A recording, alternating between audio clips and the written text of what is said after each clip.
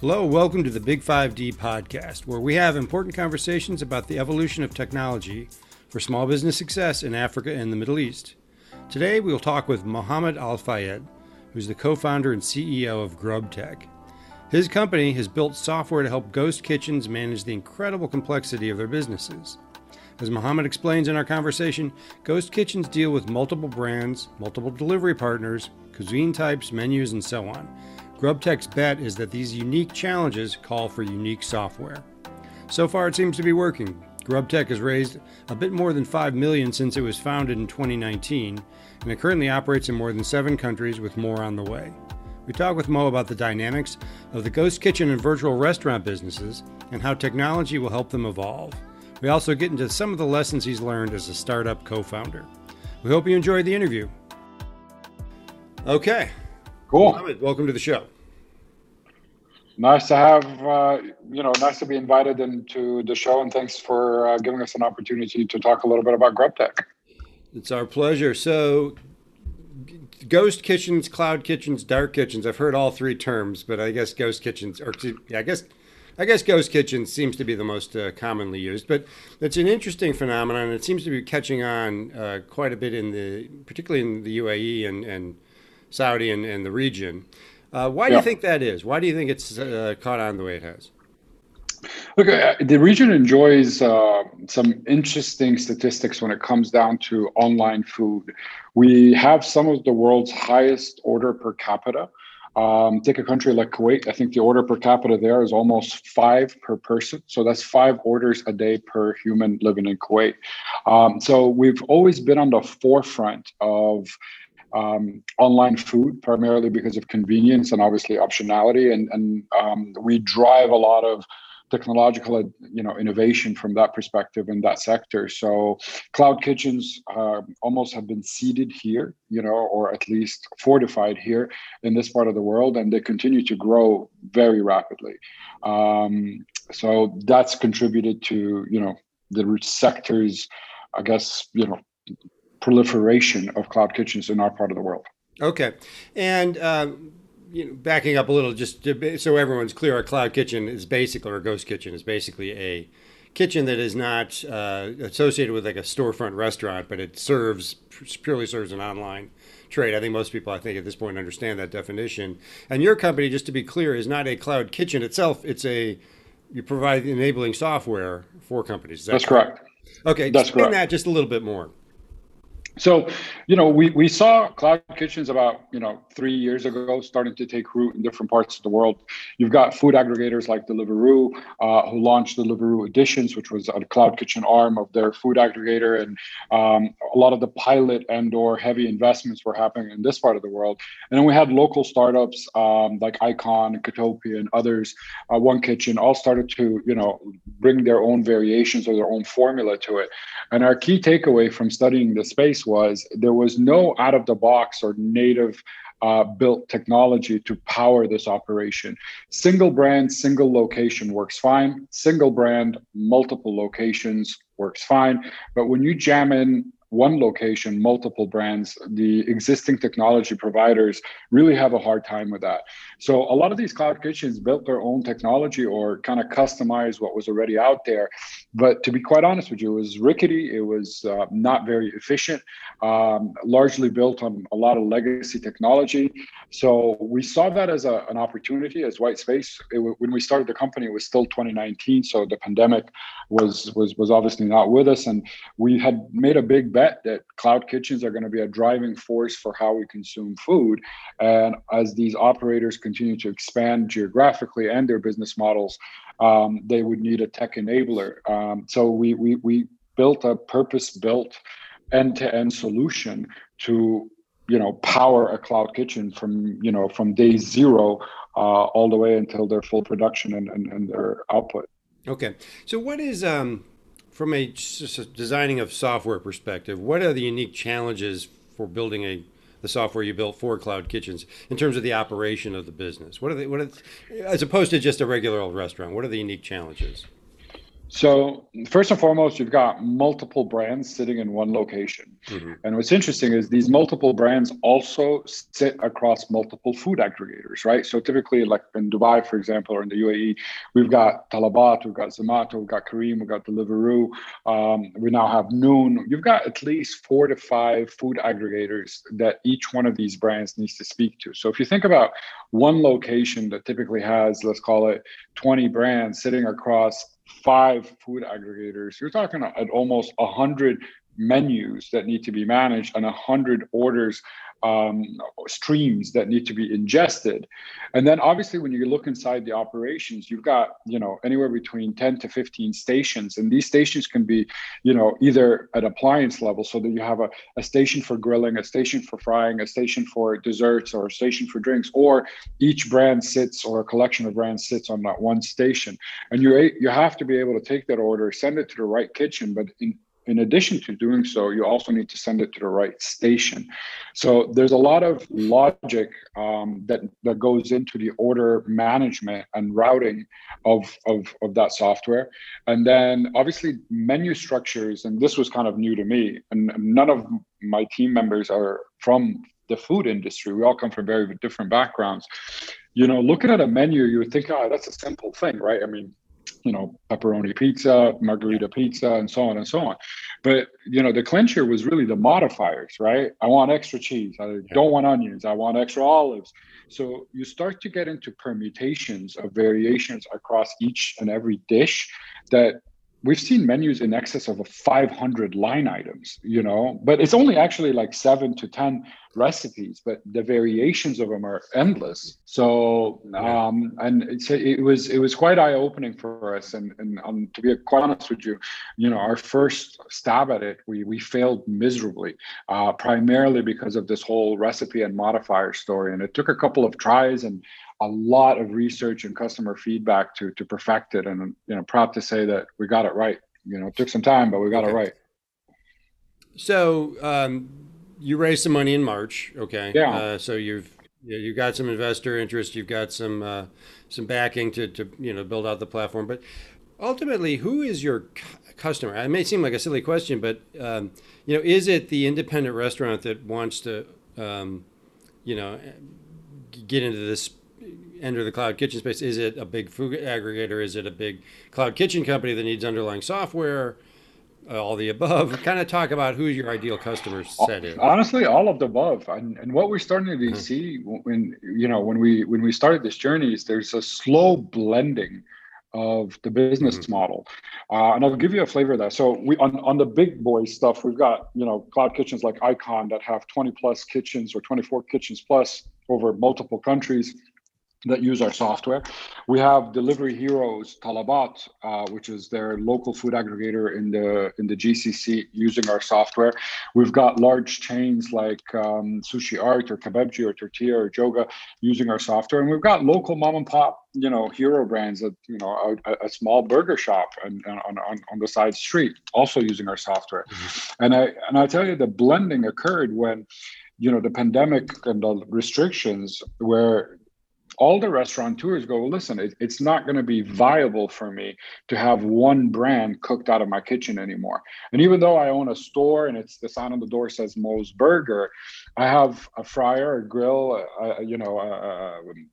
a chopping station, and I have supply chain, and I have chefs that are just sitting there idle because dine-in is closed, or drive-through is closed. And so how do I make more money to support my operation and to keep myself alive? And they start to say, well, let me create another brand, and instead of calling it Mo's Burger, I'm going to call it Mo's Hot Dogs, right? And I'm using the same supply chain and and it's coming out of the same box. And we've dubbed that term micro cloud kitchens, which is basically the incumbent restaurateurs, looking for ways to survive and to thrive in these times, creating their virtual brand concepts out of the same location and pushing that out.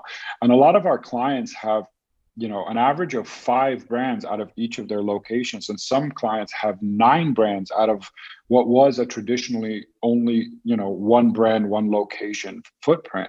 So they are also Well, in this there. was innovation out of necessity during the pandemic. 100%. It was they had to, be very creative to survive.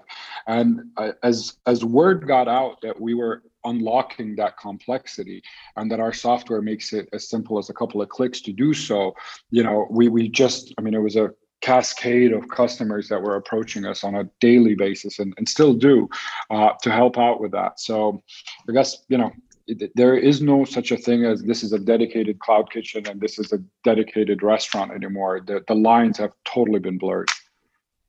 Okay, so not a typical restaurant, but many restaurants have just dedicated their unused capacity to creating additional like virtual brands within their existing kitchen. Are they also, I suppose, leasing that capacity out to other Absolutely. or Absolutely. brands? Yeah, Some have yeah. almost inherently became landlords where, they rented to another restaurant 10 meters, 10 for 15 meters in the back of their restaurant to flip their burgers or, to put their pizza oven and throw in some dough, to just as ways to earn extra income or drive sales per square foot. And we've seen a few examples of that in our backyard. So, sort of an underlying very related topic to cloud kitchens is the idea, because a kitchen can serve a brand that has physical restaurants as well as and has delivery capacity, which they may use a cloud kitchen for, right? But there's also purely virtual restaurants, which I think you've already alluded to. That's an interesting idea unto itself. Sort of, could you talk about a little? What are the economics or sort of success factors of a purely virtual restaurant brand where there's never has been a physical location for the business, and it's strictly, pizzas and burgers that you never see the storefront, you never see a sign, Yeah. but it exists. Yeah. How do you make that kind of restaurant work? I find that fascinating. Yeah, I mean, look, we at the beginning of the pandemic, we saw an explosion of these virtual brands. I mean, people were just simply creating a logo, throwing up a banner on a food aggregator, and having 5 to 7 recipes, and off they were a brand, right? And I think at the beginning it was marginally successful, and people saw it as another burger joint, and I can't leave my house. I don't know if it's a real store or not. There's no mark on it. Well, because you're seeing it like in a food aggregator or That something like that. So when in a pandemic situation, you don't know you don't know. if that's a real. You don't know. Yeah, yeah. You don't know if it's Mhm. I've never eaten there before, and there's no mark on the brand that says I'm a virtual only brand, right? But what we started to see was a lot of crowding, particularly around the staples. Like, I mean, everybody was coming up with the burger brands. Everybody was coming up with the fried chicken brands. Everybody was coming up with the pizza brands. And the ones we saw win were the ones who stuck to the DNA of what good food is. So quality for money, speed and delivery, and consistency. So, being able to create that burger time and time again. Those are the ones who've managed to survive the shakeout of the virtual brands.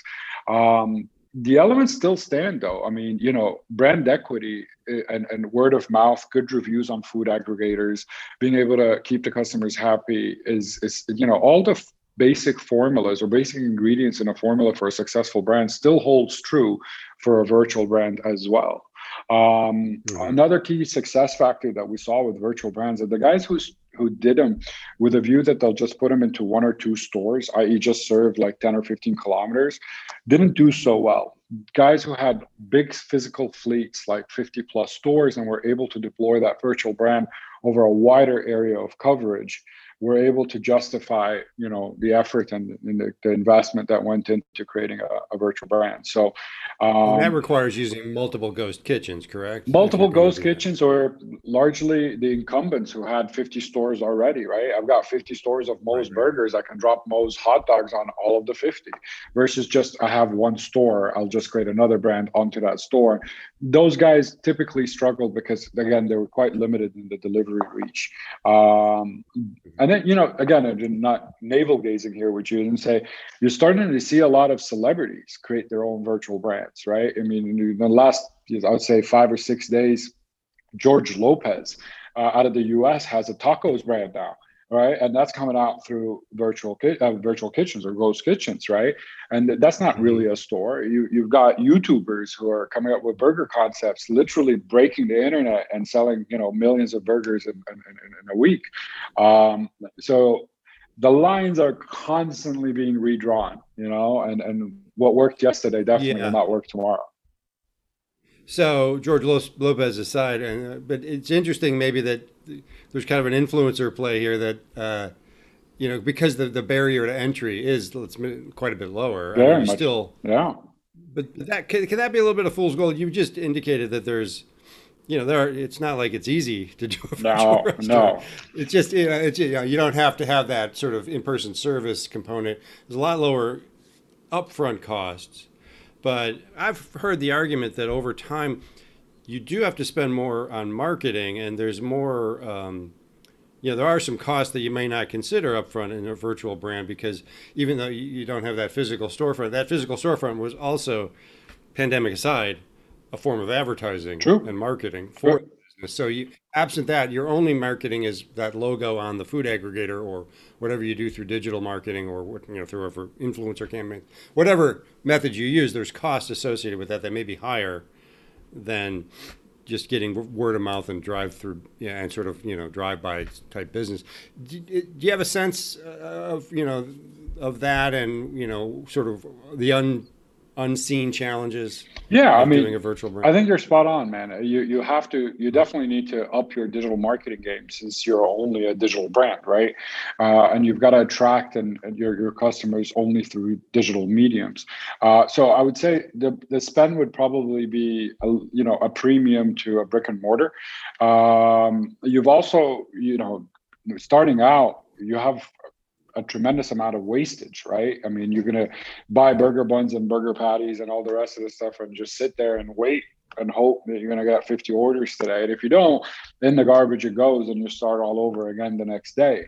And until you build the momentum, the third thing is you're kind of at the mercy of food aggregators, right? When you go onto a Deliveroo or an Uber Eats and you type burger, if you're one of the lucky ones that are ranking on the first, scroll or two, you'll do well. If you're buried under 300 scrolls, you're cooked, man. And doing business with the food So, aggregator, pun intended. no Yeah. pun intended. Doing business with the food Yeah. aggregators Well, are not it's cheap. like, yeah, no, it's sort of the modern version of the best place to hide a body is on the second page of a Google search result, That's right? right. So, That's right. okay, yeah. So you said there was a shakeout. Was that sort of when was that happened? Sort of last year or Yeah, I would say into end of this last year? year. End of last year, you're Hmm. starting to see a lot of these virtual brands that were created in the beginning of 2020, starting to fade out or fold, and just stopped existing really. And then you've seen some amazing virtual brands actually make the hop from virtual to physical. So their restaurateurs created this virtual brand, did supremely well in 2020, and now they're like, well, it needs to live in the real world now, right? So where do I put a store? Let's create a concept around it. Let's look at look and feel and all the rest. So interestingly enough, we born in digital, but now in physical, and vice versa, right? Interesting. It's sort of like Amazon launching physical stores. Indeed, Kind of. indeed. It's look, Yeah, yeah. there's a No, lot of that's right. parallels, That's right. a lot of parallels Hmm. between retail and food, and e-commerce and food. Yeah, yeah. Interesting. Um, Couple things on that. So just what do you think is sort of the sustainable path for virtual restaurants? Do you think it's a virtual physical hybrid like you just alluded to? Is there a place for purely virtual brands? I think you've indicated some of the success factors like having a bit of scale, Yeah. right? But kind of how do you see that going forward? And you must think about that because it's germane to your business, clearly. Indeed. Yeah. Look, we believe in the story, and we think virtual brands are going to be around for a really long time. Good ones, ones that follow that typical age-old formula of, good quality, speed and delivery, and value for money and consistency. So we definitely see that as an emerging and long-term trend. And we see the phygital, right? The blending of the physical and the digital and the digital. Cloud kitchens will continue to grow. I mean, they're when done right, they are a cost-effective way of food manufacture and delivery. Food aggregators are obviously, here to stay. That's just consumer behavior that's now permanently changed. And as we get better and better with there's an abundance of data, right? Now you know what you like for breakfast, lunch, and dinner, what you're allergic to, what if you're a vegetarian, if you're a meat lover, what your order time preferences. And as this data starts to get synthesized, you'll start to see personalization at scale, right? Okay. You'll start to see portion control, you'll start to see flavor control, and so on and so on. That is possibly even tied to your IoT and your wearable device. And so you burned 800 calories in the gym this morning, you're good for a burger and lunch. You didn't, guess what? That's a hell of a round at the gym. Yeah, you're eating a lettuce tonight because that's as far as you go, So yeah. you'll start to see. Yeah, that's interesting. So that gets into some of the technology behind this. So, I can see a lot of machine learning, AI-driven personalization. To the point where, you're almost where your biometrics dictate your food choices, and you can almost even set that up to happen automatically, perhaps. Could you talk about where, just from a sort of technological evolution standpoint, where you want to take this business? Is it in that direction? Could you talk a bit? Yeah, look, we're working on a couple of, other than the bread and butter of the end-to-end operation from the time a menu is created to an order is generated in the in-kitchen operation and out the door to our driver. I think we've got that down pat, and we've enjoyed wild success with that over the last year or so of operations. We're now looking at what is beyond that. So some of the things that we're working on are cubby systems, where drivers can just drop the food in a cubby. You will walk over, put in a PIN code or scan a QR code, grab your food and go. Really helpful for apartment buildings or food halls and food courts and stuff like that. We're also studying the IoT or the Android, the wearable story, and seeing how hyper personalization at scale will plan out, and seeing where we can plant a flag in that world. Other places that we're really, investing a lot of our time and efforts into is matchmaking. So as you rightfully said, not every restaurant is running at full capacity. Actually, I think there was a study that said most restaurants run at around 34% capacity. So how do we marry brands that want expansion without CapEx to dormant capacity, and do so with science rather than just arbitrary? So I know this district really could do with 3 Mexican cuisine brands. These guys are breakfast only. Can I get a breakfast only Mexican cuisine to match to those 3 stores? And that way, you create success for both sides of the marketplace.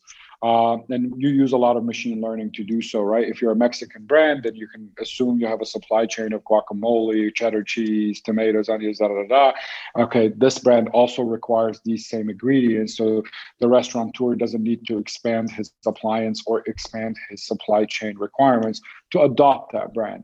And we're spending a lot of time, breaking that problem down, and we're quite confident that we've found a solution, and that's something that we will see before the end of this year. That's really interesting, because I've often heard the 30% capacity figure is interesting, because I've often heard, I don't know, the numbers kind of vary, but you hear if a restaurant business isn't full all the time, it's probably failing. Yeah. Right. And so you could actually help sort of cut down on the failure rate. Yeah. Through this, incredible efficiency of capacity utilization, but it's incredibly complex, as you sort of stated at the beginning, with this, the menu, and then the variability on the menu, and then if you're a cloud kitchen with 10 different brands, and getting the right food to the right people at the right time, incredible amount of complexity. But if that complexity can be mastered, which is what you're doing, the idea that every kitchen is operating at I wouldn't say full, but optimal capacity, right? Yeah, I don't know if that means more restaurants, but it certainly means fewer unsuccessful ones, probably. Yeah. Makes me think, how have you thought about how your technology can help address food waste? I mean, it sort of goes hand in hand, doesn't it? Better capacity utilization, less wasted food. I mean, I don't know if you thought about that. We did. I mean, look, honestly, there's a lot of altruistic current in what we do. When we started the company and obviously the pandemic happened, a lot of the customers that originally approached us simply couldn't bear the cost of our software during these difficult times and unpredictable times. And, I'm not boasting when we say we just take it for free. And when things turn around for you, you can start paying us. And the drive behind something like that was we wanted to make an impact. We wanted to make we didn't get into this business to, take advantage of people or tax an already difficult scenario for the restaurateurs. And off of that, altruistic current, food wastage and minimizing the impact on the environment and looking at alternate protein methods, et cetera, have all been things that we put on the whiteboard. And to answer the question in a short form and say, does our solution reduce food wastage? Of course, because we give you the opportunity to use the same ingredient across multiple recipes, multiple cuisines, so you don't have to put it in the garbage, and hopefully that, creates a ripple effect across multiple, facets. Right. So another thing that's I find kind of interesting is this question of what is the, in fairness, the ghost kitchen concept, cloud kitchen concept goes way pre-pandemic. I think what did Travis Kalanick, I forgot what year he launched, cloud kitchens, but it's a few years before the pandemic. I don't know if someone invented it before him. I don't quite know the history, but it's a few years old. So the concept was there. The pandemic shined a light on it, probably accelerated its development. What is the post-pandemic? Is there a post-pandemic letdown on food delivery, on sort of the idea of home versus? Talk about that. Talk about how you think about the post-pandemic world looks for this industry.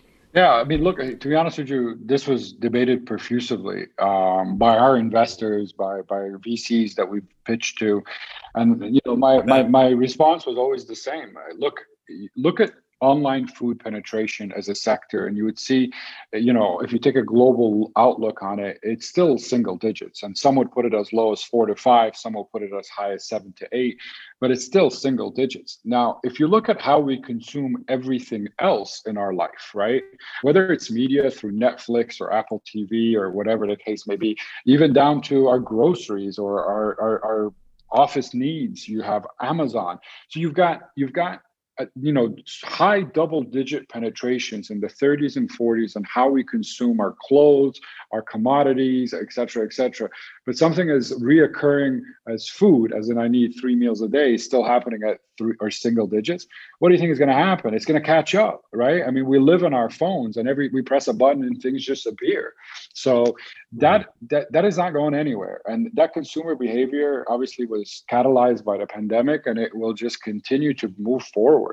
And as the cost structure of online food becomes cheaper and cheaper, you're already starting to see the impact, right? New apartment buildings are being built with much smaller kitchens because cooking is now a hobby, not a necessity. I can consume food at a cheaper price than having to go to the grocery store, buy all its components, spend an hour or two putting it together.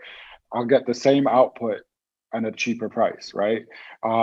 So that's here to stay. We've got a lot of headroom to go. The pandemic just helped us accelerate, but it definitely is not going to flatten out or plateau. Okay, fair enough. So I want to talk about the food aggregators. They can be controversial. I mean, there's I don't know what I read about, the sort of the tension between the aggregators and the restaurants over fees and who owns the customer. And how do you think that's going to evolve? And how does the food kitchen or the ghost kitchen relationship with the food aggregators evolve? Yeah, I mean, look, do they get into each other's businesses, for example? Lines are getting blurry. And I think, people say, well, food aggregators are bad because they're taxing my business. But I like to always counter the argument that, well, if we didn't have food aggregators, you wouldn't have a digital business, right? And if you didn't have a digital business, you could potentially be giving up about 30% or 40% of your top line today. And food aggregators also gave birth to the cloud kitchens because cloud kitchens only do delivery, right? And it's not through phone orders.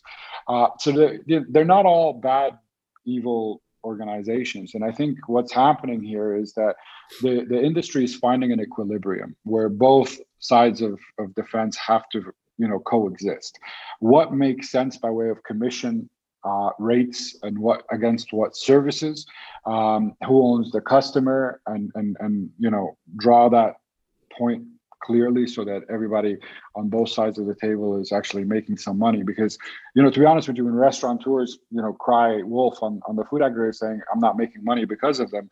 If you've looked at the P&L of these food aggregators, they're not making any money either, No. So it looks like nobody's making money in this game, right? And I think, Yeah, which makes you wonder where does it go? Is it? I mean, there's been consolidation already, globally in the food aggregator yeah. space. So I look, imagine there'll be more. they will, Yeah. and I think again, as price performance indexes come down and we get better, sharper, smarter, and use technology to drive this business, we will get to that happy space. It took Amazon 19 years to turn a profit, right? I mean, sending you a box of paper clips was a very expensive ordeal for Amazon, but it didn't stop Yeah, them it from still doing it, is. Yeah. right? Yeah, but they made it. Yeah, they've obviously created incredible efficiency, and also the sort of, the amount of scale creates that incredible valuation, which they almost don't need to make money. Yes, sir. Yes, sir. So I think that's we're at the nascent stage of this sector, and we're going to see a lot of evolution. And I think the evolution is going to be healthy for both parties, the food aggregators as well as the restaurant and cloud kitchen community. Yeah. Okay. Now, I've been reading. This is a little bit of well, not really an aside. I'm not sure. Just curious about it. I've been read an article about I think it was in Indonesia, and I forgot the name of the company, but they doing ghost kitchens, and they're aggregating home kitchens as part of their ghost kitchen strategy. Have you? And I think I've seen something about this in Saudi. I forgot. I should have written the names down before I spoke. Yeah. But in part of my research, I came across this, and I'm wondering if you've looked at this and what the pros and cons of this are, and if this is will be part of a significant part of the ghost kitchen industry. It's a tricky one because we've seen it, we've heard of it, we've seen multiple people try to unlock that dormant capacity, right? So I have a kitchen in my house, I'm not at home, and it's just sitting there, right? It's like the couch for Airbnb.